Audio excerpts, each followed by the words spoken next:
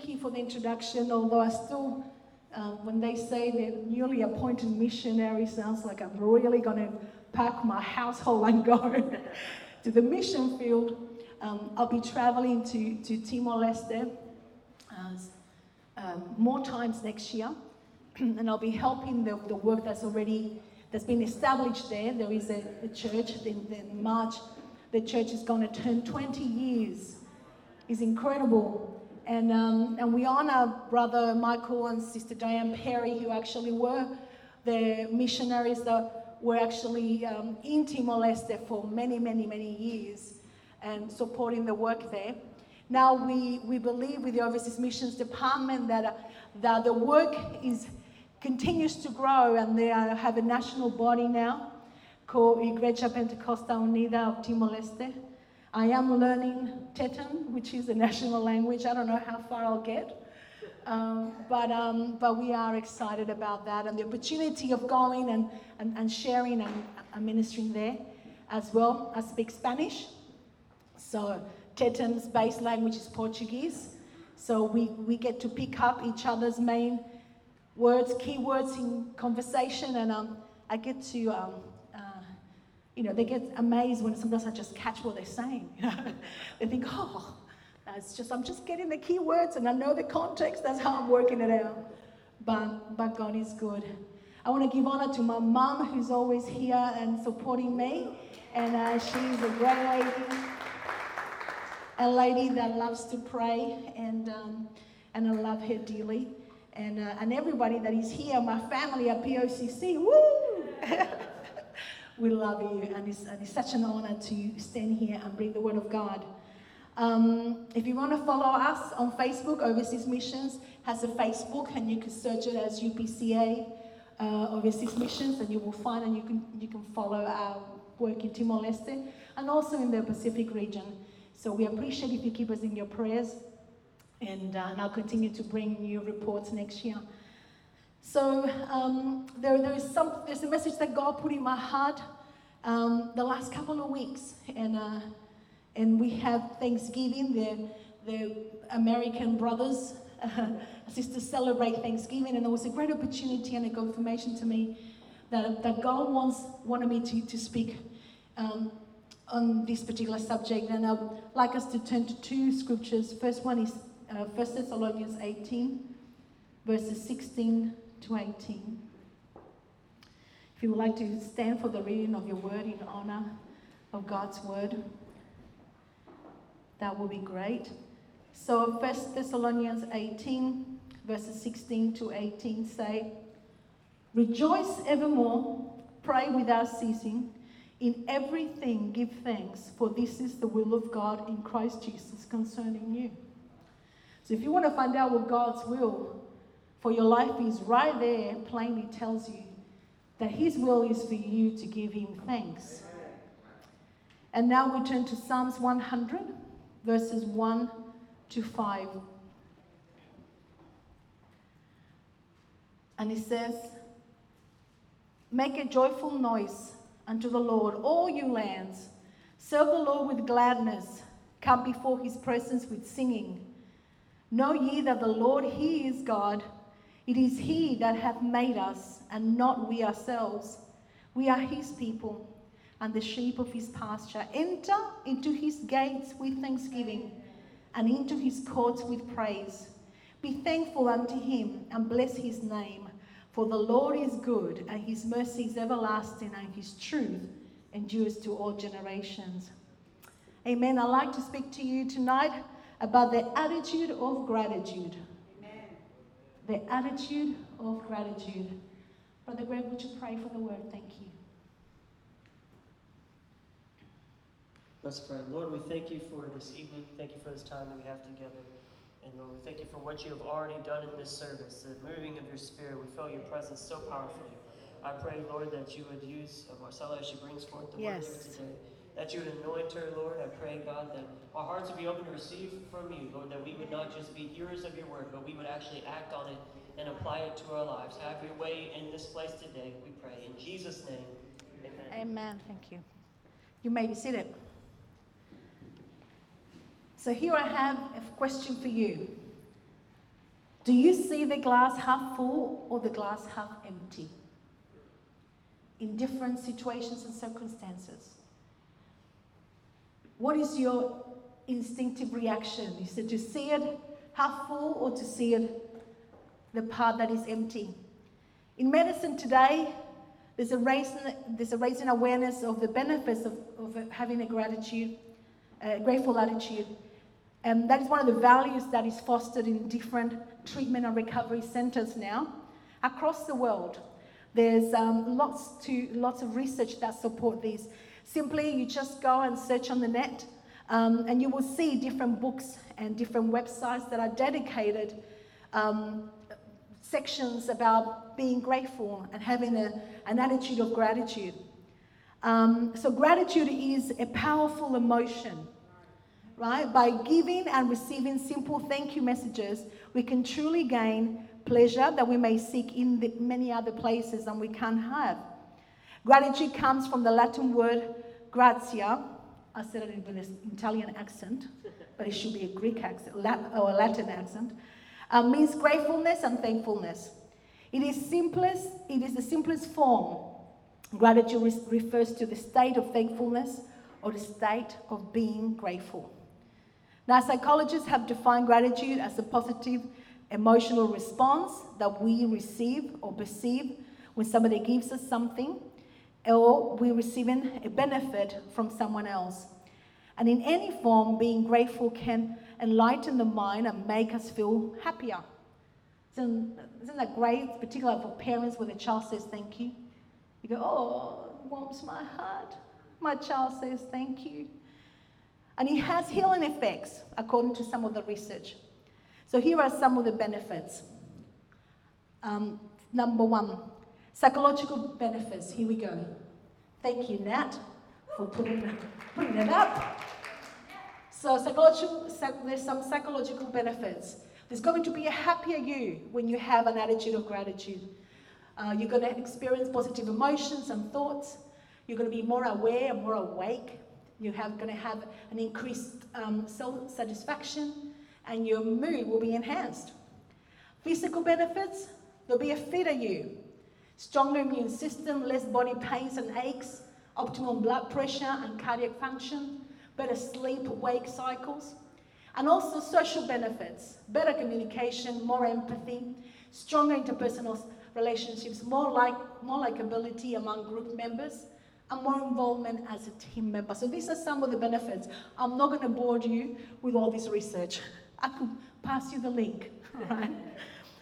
But gratitude, as we can see, is associated with so many opportunities for us to feel happiness. Whether we say thank you to someone or we receive the same thing, the feeling continues to grow. And we feel encouraged and satisfied. Expressing gratitude helps in building and sustaining long-term relationships, deal with adversity, and bounce back from them with strength and motivation. I love this quote. It says, "It is not happiness that brings gratitude, but it is gratitude that brings us happiness." There are also some brain functions which I won't put up there, so if you took your time to do it, we're just going to skip that. I will just mention gratitude and the brain, all right? Gratitude releases toxic emotions. Gratitude reduces pain. Gratitude improves sleep quality. Aids in stress regulation, and gratitude reduces anxiety and depression. So many people in these treatments, they're encouraged to keep a journal. They call it the gratitude journal. I know some people that journal is part of their habits. Must say I'm not a fan of writing, but I could take the challenge in 2024 to keep a gratitude journal.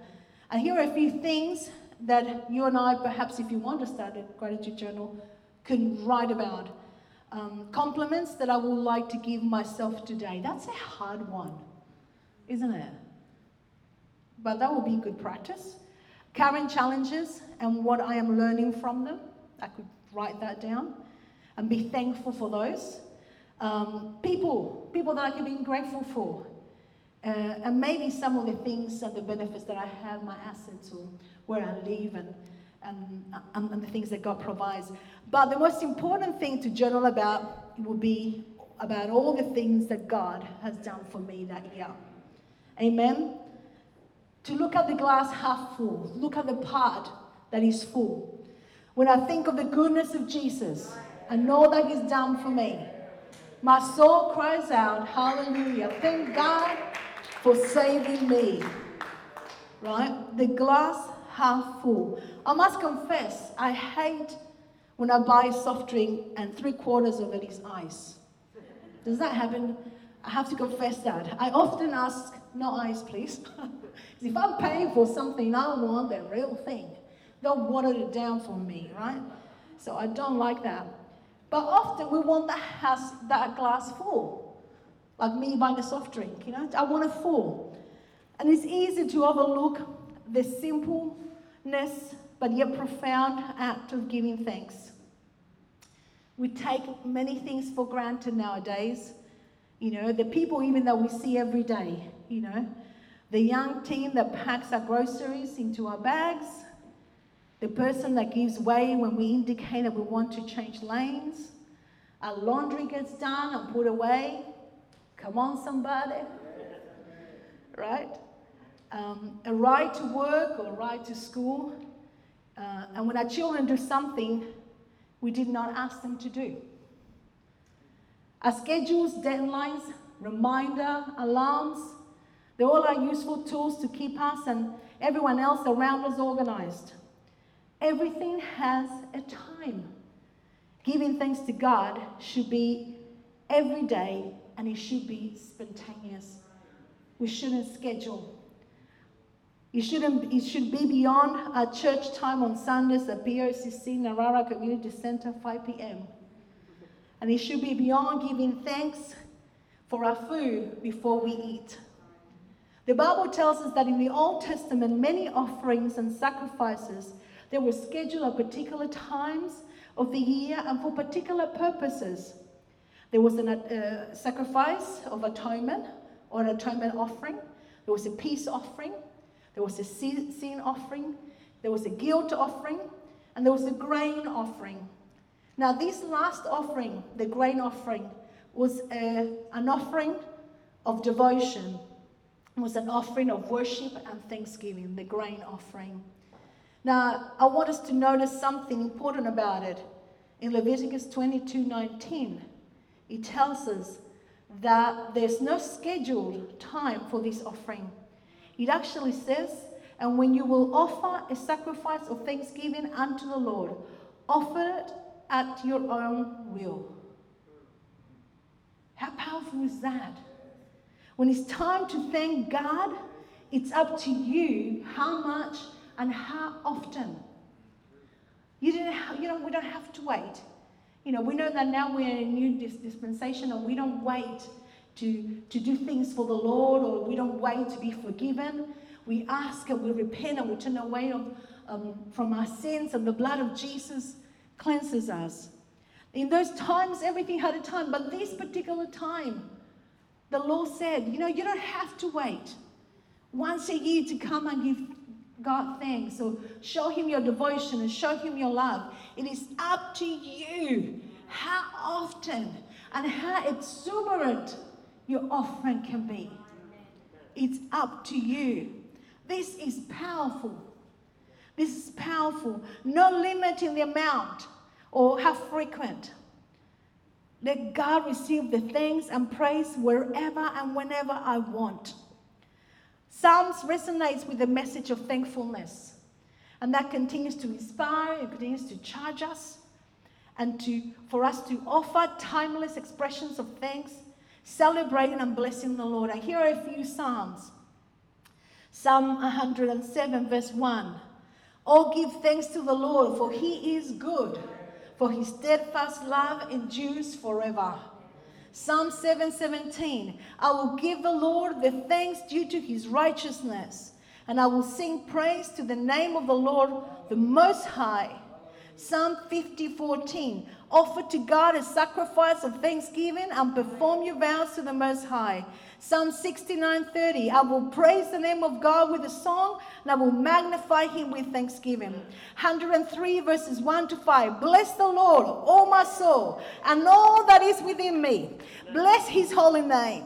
Bless the Lord, O my soul, and forget not all his benefits, for he forgives all your iniquity. Come on. He heals all your diseases. He redeems your life from the pit. He who crowns you with steadfast love and mercy, who satisfies you with good, so that your youth is renewed like an eagle. Psalm 28:7, I'm not done. The Lord is my strength, and in him my heart trusts.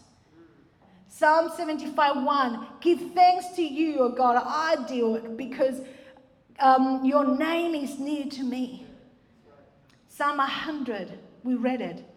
Enter into his gates, verse 4, with thanksgiving, and into his courts with praise.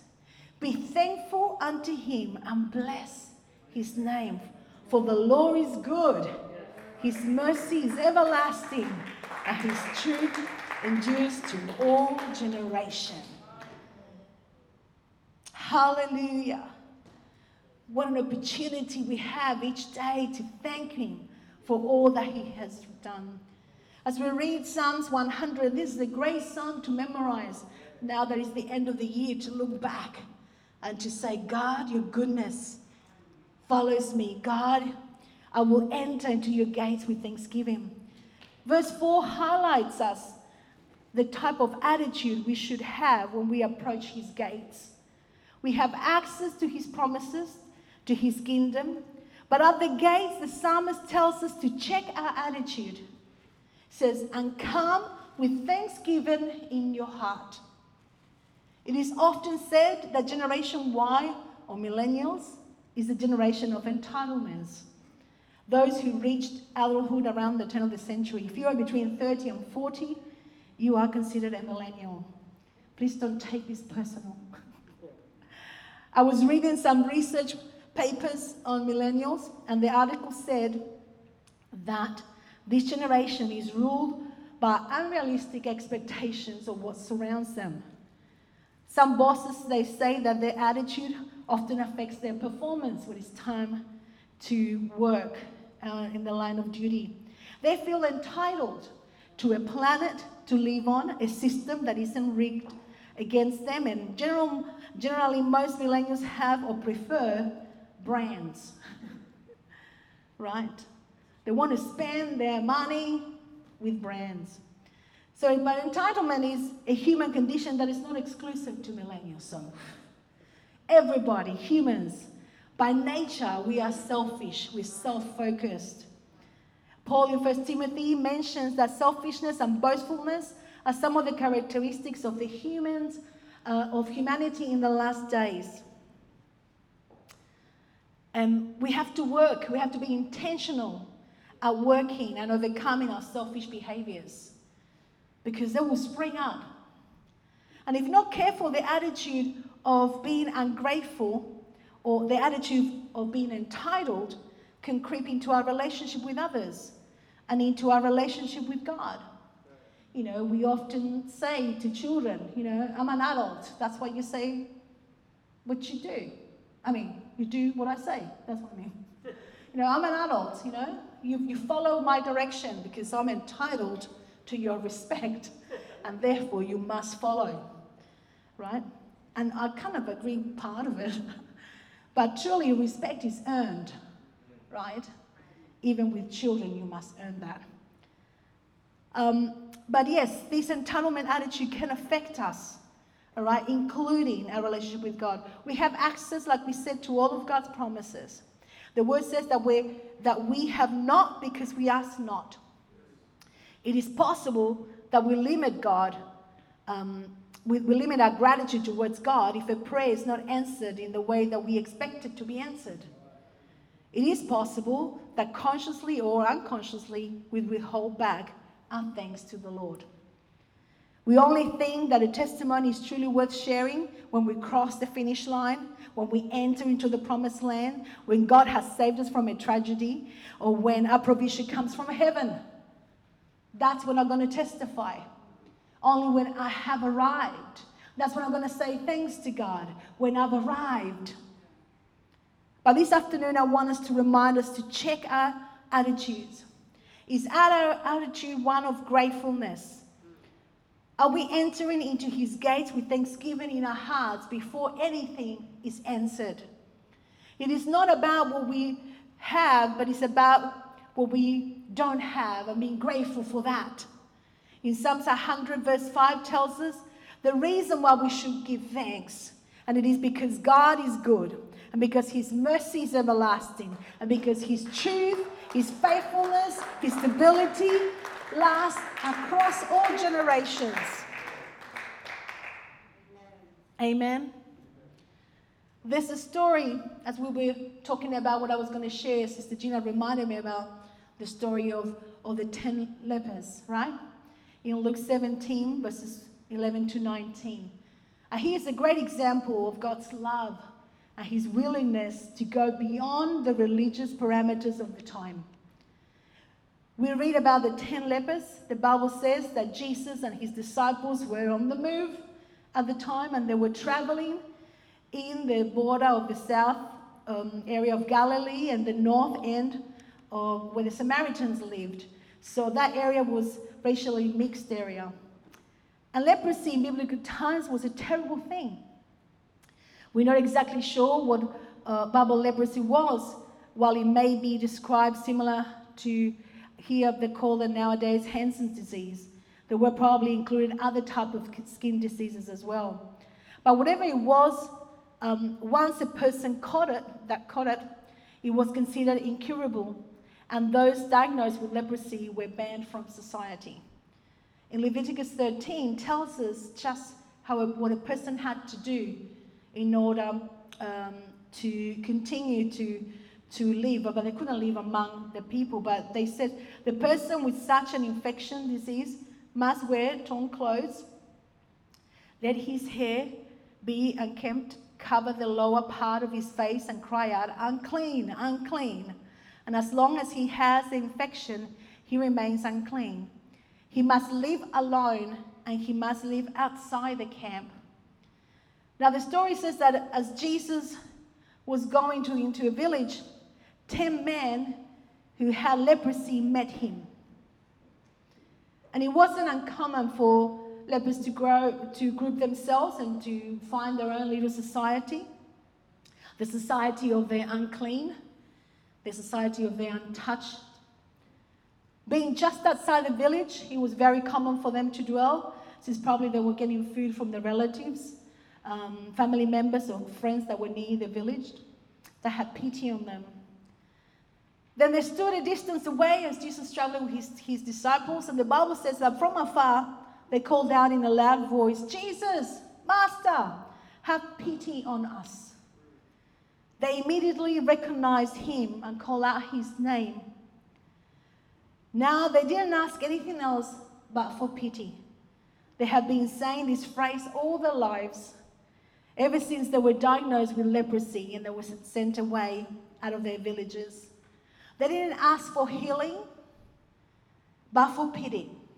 Whatever Jesus may give them, food, clothing, shelter maybe, whatever he decided to offer, it was fine with them. They knew Jesus' reputation for compassion. But did they really know he could heal them?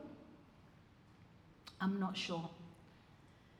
And the Bible says that when he saw them, he said, "Go, show yourselves to the priests." And then, as they were going, they were cleansed, the Bible says. Now, the significance of the priests in Jesus' instruction is that only the priests, according to the Jewish law, could declare a person healed of leprosy. So we're not told how they discovered that they were healed, but I imagine that it probably didn't take long. They looked at each other and started to notice, "Where's your leprosy? Your face is clear. The skin of your hands is soft and it's even." And they began to examine themselves. And sure enough, they were healed. What a celebration. The group continued their way to show themselves to the priests, and maybe later they decided to enter into the respective villages and show themselves to their families and friends. All but one. The Bible says that one of them, when he saw he was healed, he came back, praising God in a loud voice. He threw himself at Jesus' feet and thanked him. All 10 lepers realized that they were healed, but only one came all the way back to Jesus, praising God for his mercy and healing. Now, he threw himself at Jesus' feet as a sign of humility. I imagine him touching Jesus, no doubt. He gave glory to God and thanked him. The thankful leper perhaps did not know that Jesus was the Messiah, the Son of God, but certainly gave him credit for being God's instrument for his healing. And I love Jesus' words to him in verse 19. And he said unto him, Arise, go thy way, thy faith hath made thee whole. Some scholars believe that this man was not only healed, but that he was completely restored. New skin, new ears, new nose. Can you imagine him going back to his friends? All complete, if that's the case. All those that we healed before said, where'd you got your nose? How come you got ears? Now here's what stood out to me as I read this passage this time. What stood out to me is that there's no secret to have great faith. There is no better way to demonstrate and exercise our faith than giving thanks. We often question ourselves when a prayer remains unanswered. And we think if the reason that God hasn't responded yet is that we don't have enough faith. But look what Philippians says in chapter 4, verse 6. Be careful for nothing, but in everything by prayer and supplication, with thanksgiving, let your requests be made known unto God. Great faith is nothing mystical and years of Bible school and years of being a Christian. Great faith is knowing when and how to thank God. That is when great faith is manifested. Thank him in advance. Would you do that? Trust him in advance. Thank him for the glass being half empty. Can you thank him for the glass being half empty? Praise him for the things that you do have as well. The glass half full. As I call Sister Steph to come,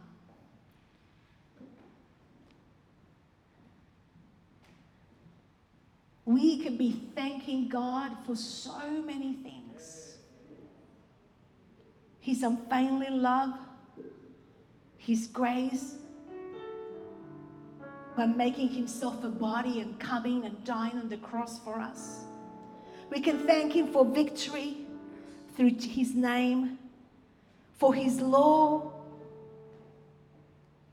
for the faith of others that cheer us along the way.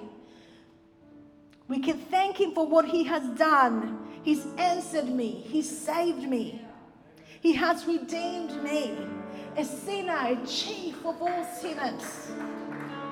He has qualified me, even though I was unqualified, to take this gospel to those that don't know him. We can thank him for who he is. He is good. He is love. He is faithful. He is just. You must trust that God is just in your life. Don't compare yourself with others. Don't compare yourself with what others have. God has a purpose and a plan for you. And He is just. If you don't have the prayer yet, why don't you thank Him from now on? Why don't you come and thank Him? Thank Him. Thank Him by faith that He is good. If you are seeking the Holy Ghost, the Holy Spirit, the Bible says that when we come to Him, we should thank Him. There's no way you can get the Spirit of God inside if you're always begging. Begging's not going to get you anywhere. Receive His forgiveness. Embrace the move of the Spirit. And thank Him for filling you with His Spirit. Why don't we all stand? Brother Greg, would you like to take it? Hallelujah. God is a good God. His mercy endures forever. So tonight I invite you by faith, right? That you come and thank Him for something, for your half-empty glass. Come and thank Him for the very thing that you are praying and waiting for. Thank Him first. Lift your hands, worship Him. You're doing this by faith. And there's no better way to show Him faith and to operate in faith than when we thank Him and praise Him and honor Him. So there is a need in your heart. Come forward. It's not complex, right? It's not complex. It's simple. It's humbling ourselves, taking that step of faith. And if you're too shy to come on your own, grab somebody next to you. Invite them to come along. Invite them to come along. And step by faith. This altar is open in Jesus' name.